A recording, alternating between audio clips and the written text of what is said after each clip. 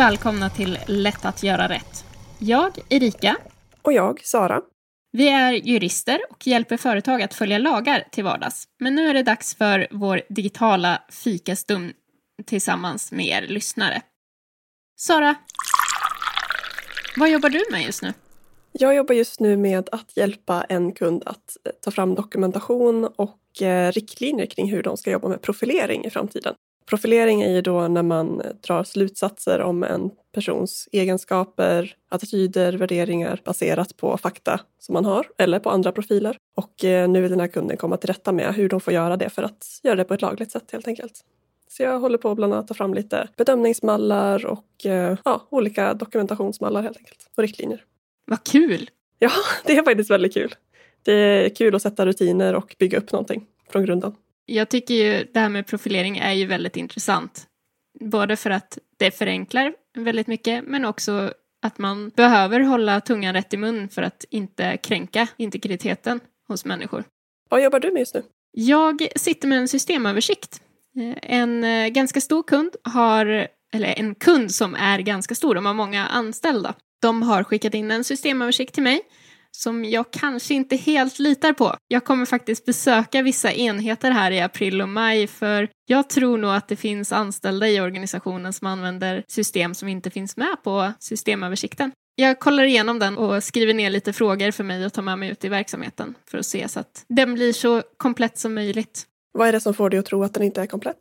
Jag tror att man kan ha hittat genvägar hur man jobbar ute i verksamheten i och med att det är många anställda och man kan säga att huvudkontoret inte sysslar med den huvudsakliga verksamheten, så kanske inte man går på vad huvudkontoret säger i alla lägen. Så det är inte så att det är enskilda anställda som har beslutat att installera program som de inte har fått riktlinjer att göra? Det är inte något sånt? Nej, det är nog mer hur vi gör på vår enhet. Skulle jag gissa på, men det kanske är så. Den kanske stämmer helt och hållet när jag kommer ut på enheterna. Då är det ju jättebra i sådana fall. Men det är bra att göra en dubbelkoll.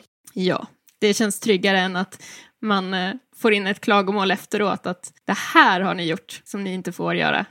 Och klagomål är ju något som IMY satsar på, fick vi ju reda på.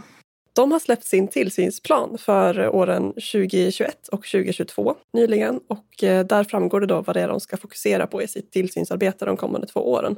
Och det är uppdelat i 3 olika områden. Det första är då tillsyn som bygger på klagomål som de har fått in. Andra är tillsyn som bygger på risker som de ser. Om de har fått in tips till exempel från individer eller om det på annat sätt dyker upp ärenden som de ser att de behöver granska. Och det tredje är planerad tillsyn, alltså där de har vissa verksamheter som de har tänkt att de ska titta lite extra på under de kommande 2 åren. Och idag så tänkte vi prata lite om den första delen, nämligen klagomål. Erika, vad är egentligen klagomål? Ja, ett klagomål är ju från en registrerad som hör av sig till tillsynsmyndigheten IMY om att den antingen har fått bristfällig information. Till exempel att ett företag inte har informerat mig om hur mina personuppgifter kommer att behandlas. Det här hade vi väldigt mycket precis i början efter maj 2018 upplevde jag. För då var det en del som rensade gamla kundsystem och skickade ut mejl om: går det bra att vi har kvar er i vårt prospekt eller liknande.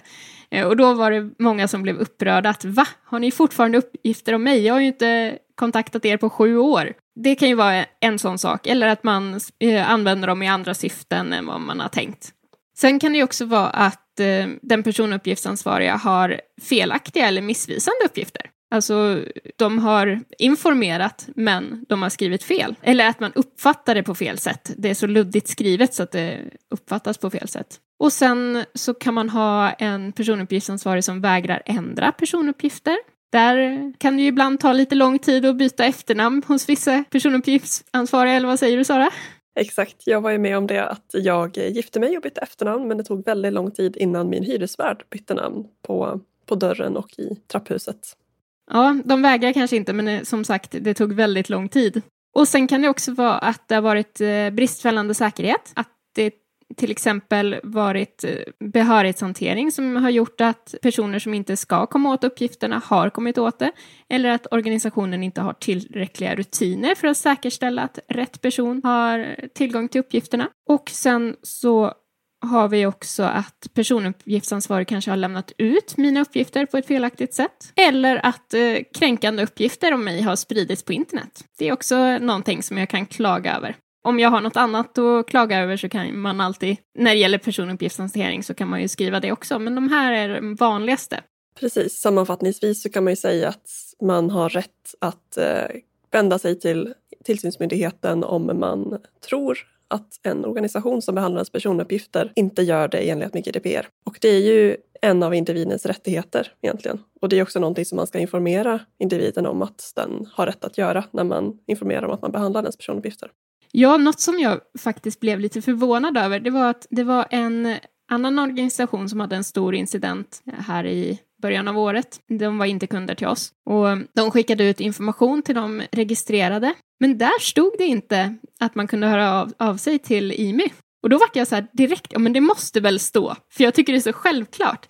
Så jag fick gå in och kolla i dataskyddsförordningen och bara, nej, det är inget krav i just information om incident. Vilket jag tycker är jättekonstigt. Ja, det är väldigt märkligt faktiskt. Sen så tror jag nog att, i alla fall vi har ju tagit fram mallar för sån information där det framgår vilka rättigheter man har och så. Jag tror säkert att det är standard att göra det, men det är som sagt ingenting som framgår av lagen. Jag tycker kanske att den här icke-kunden hanterade hela incidenten på felaktigt sätt, så det här gav mig bara vatten på min kvarn, även om det som sagt inte var det var i enlighet med lagstiftningen, men kanske inte etiskt. Jag tyckte inte att man vårdade sina kunder på ett korrekt sätt. Vad är det vanligaste man brukar klaga på då? Ja, vi fick ju en rapport från IMY i oktober 2020 där de publicerade lite information om vad det är de brukar få in klagomål om. Eller snarare vad de har fått in klagomål om sedan GDPR började gälla. Och det är väldigt intressant. Det är 1 av 4 klagomål som handlar om individens rättigheter. Där det vanligaste är att man klagar på att radering eller registerutdrag inte har uppfyllts på det sätt som det ska. Det kan vara att man inte har lyckats få kontakt med organisationer överhuvudtaget. Det kan vara att man har fått kontakt men att de inte har svarat inom den tidsfrist som gäller. Eller andra sätt där de helt enkelt inte har gjort det som står i lagen. Sen rör över 10% rör otillräcklig säkerhet. Till exempel att man har skickat känsliga personuppgifter i oskyddad mejl.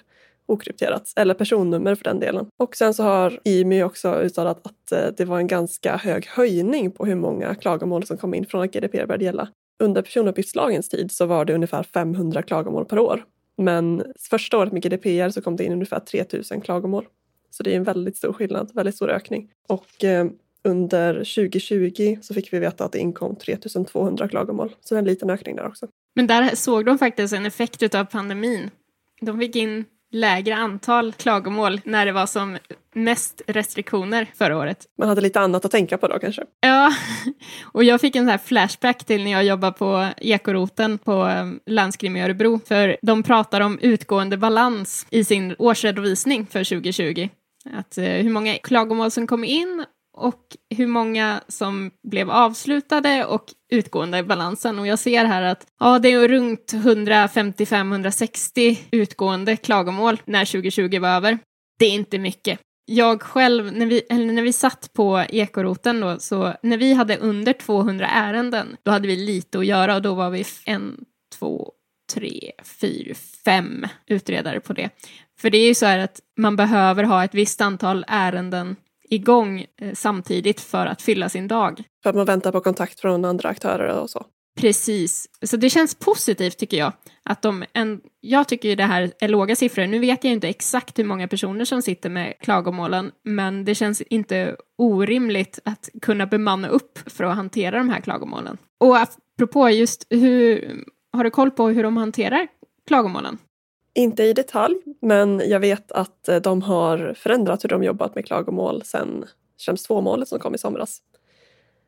För att tidigare så har man väl inte alltid agerat på de klagomål som har kommit in. Men i det här rättsfallet som egentligen handlar om någonting helt annat så förtydligade EU-domstolen att inkomna klagomål ska hanteras. Och även om de inte leder till tillsyn så ska de i alla fall besvaras och utredas helt enkelt.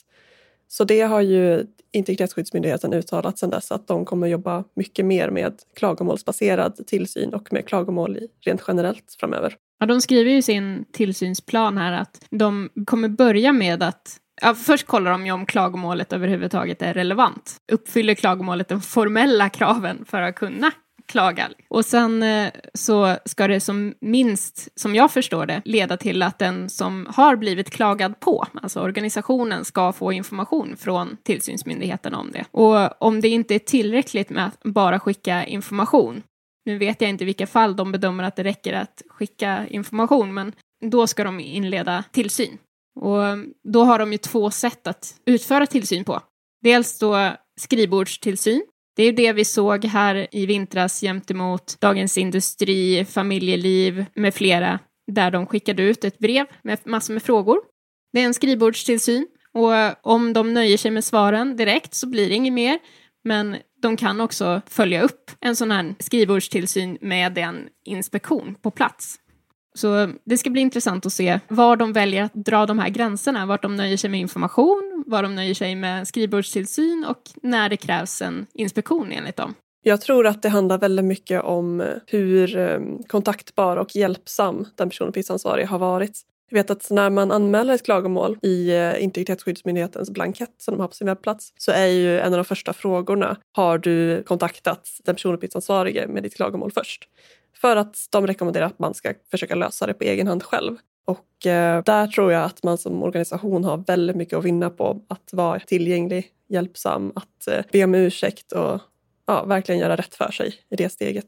Det som man kan se är att det är väldigt många klagomål som inkommer till Integritetsskyddsmyndigheten som grundar sig just i att den personuppgiftsansvarige inte har varit tillgänglig. Till exempel det här med att man inte svarar på begäranden om rättigheter. Så det är någonting som man rent generellt bör tänka på för att undvika risken för klagomål. Eller ännu enklare kanske är att informera korrekt redan från början. Att ha rutiner på plats. Alltid bäst. Ja, precis. När jag kollade upp lite om klagomål så visar det sig att ett av de allra vanligaste klagomålen som de får in är gällande sajter som Mr. Koll och Rastsit.se och andra som har frivilliga utgivningsbevis, där alltså innehållet på webbplatsen går förbi dataskyddsförordningen. Och här har vi ju under den här tiden faktiskt fått ändringar i vår grundlag. 1 januari 2019 så blev det ju otillåtet att sprida känsliga personuppgifter på sådana här sajter. Känsliga personuppgifter, om vi ska påminna, det är då till exempel hälsa, sexuell läggning, etnicitet, fackförbund, partitillhörighet. Precis, religiös övertygelse. Och då, när jag läste deras rapport, alltså då Datainspektionens rapport gällande de här klagomålen, så fick jag se en rubrik som jag kände mig väldigt träffad av. Det står nämligen så här: 3-dubblat antal ansökningar om utgivningsbevis under 2018. Och då började jag fundera på hur många söker i vanliga fall. Och då är det så här att det kan vara så att jag och Sara har rekommenderat ungefär 200 kunder till att skaffa utgivningsbevis. Så den här ökningen, den skulle mycket väl kunna vara bara på grund av oss. Och nu ser jag här i statistiken att det var 500 utgivningsbevis som ansöktes om år 2018. Och som sagt, 200 tror jag kommer från oss. Jag tror inte att det är omöjligt att de 200 som vi har rekommenderat att göra det hellre spridit vidare till andra enheter inom deras bransch. Så det kan nog vara fler också som vi har fått ansöka. Vi kan nog stå för den där ökningen. För året innan var det 182. Och det är inte helt omöjligt att vi står för de där 300. De borde ha sett kopplingen faktiskt. Nej, det var lite roligt tyckte jag. Det är just det här. Här märker man ju, det kommer mycket klagomål på ett ställe där man upplever att det kraschar med integriteten. För jag hade faktiskt aldrig varit inne på Mr. Koll. Så jag var tvungen att vara inne idag och titta vad är det man får fram. Nu upplever inte jag det så integritetskränkande, för jag är ju van vid att uppgifter är offentliga. Men jag kan förstå att människor som inte är officiella och vill ha sitt privatliv för sig själva. Men det stod till exempel att jag och min sambo inte flyttade in i huset ihop, utan att min sambo hade bott där 14 år längre än vad jag hade gjort. Det är en sån sak som jag bryr mig inte, men jag kan tänka mig att andra inte tycker att det är okej, att det bara står rakt ut. Jag har en vän i Storbritannien som ville skicka ett brev till mig för något år sedan och frågade om min adress. Och då så sa jag, men det är bara att googla på mitt namn så får du fram den. Och hon blev ju jättechockad. För att där har de ju liksom ingen sån offentlighet att vem som helst kan söka upp det online. Så där märktes det att det kan vara en clash mellan olika kulturer också. Eller olika länder snarare och lagstiftningar. Jag tror jag sagt det någon gång tidigare att i Polen har ju motsvarande tjänst som hitta.se, de har ju fått böter för det. Så att det är ju uppenbarligen någonting som jag tror vi fortsatt kommer att ha klagomål kring. Kan inte du bara dra lite kort vad det egentligen är det här med utgivningsbevis? Varför går det undan GDPR? Jo, i dataskyddsförordningen så har man angett vissa saker som medlemsstaterna själva får besluta om. Då är det bland annat då informationsfriheten i respektive land. Det kanske står till och med yttrandefriheten, det är jag mer osäker på. Men informationsfriheten står i alla fall. Och då har man i Sveriges kompletterande lagstiftning, dataskyddslagen, där står det då att det som står i vår grundlag, i tryckfrihetsförordningen och yttrandefrihetsgrundlagen om yttrande- och informationsfrihet är helt undantaget från dataskyddsförordningen. Och det ledde till att det var mycket diskussioner inför 2018. Pågick en ganska stor process uppe på riksdagen om att man inte skulle få publicera domar på nätet. För det står i dataskyddsförordningen att de är extra skyddsvärda. Men vi har ju sajter som gör det idag. Och då var det som förslag att man skulle begränsa den rätten. Det var 4 punkter i den ändringen utav grundlagen. I tryckfrihetsförordningens 1 kapitel 13 paragrafen så står det att bestämmelserna i denna grundlag hindrar inte att det i lag meddelas föreskrifter om förbud mot offentliggörande av personuppgifter som 1. avslöjar etnisk ursprung, hudfärg eller annat liknande förhållande, politiska åsikter, religiös eller filosofisk övertygelse eller medlemskap i fackförening. 2. om hälsa, sexualliv eller sexuell läggning. 3. som består av genetiska uppgifter eller biometriska uppgifter för att entydigt identifiera en fysisk person eller, och så står det inget mer. Man tror att det är fel i lagtexten, för det är så det avslutas. Det avslutas med komma eller. För punkt 4 handlade om att man inte skulle få publicera lagöverträdelser eller domar. Men den punkten ströks. Alltså i så sista stund så man inte ens justerade punkten 3 utan den fick avslutas på det där konstiga sättet. Jag har aldrig sett förut faktiskt att det har varit en sån uppenbar felskrivning i en lagtext någon gång. Och det får mig att undra hur sent i processen som den där punkt 4 ströks. Om det till och med var på omröstningen. Men det är den här punkt 4. Det är fortfarande en diskussion.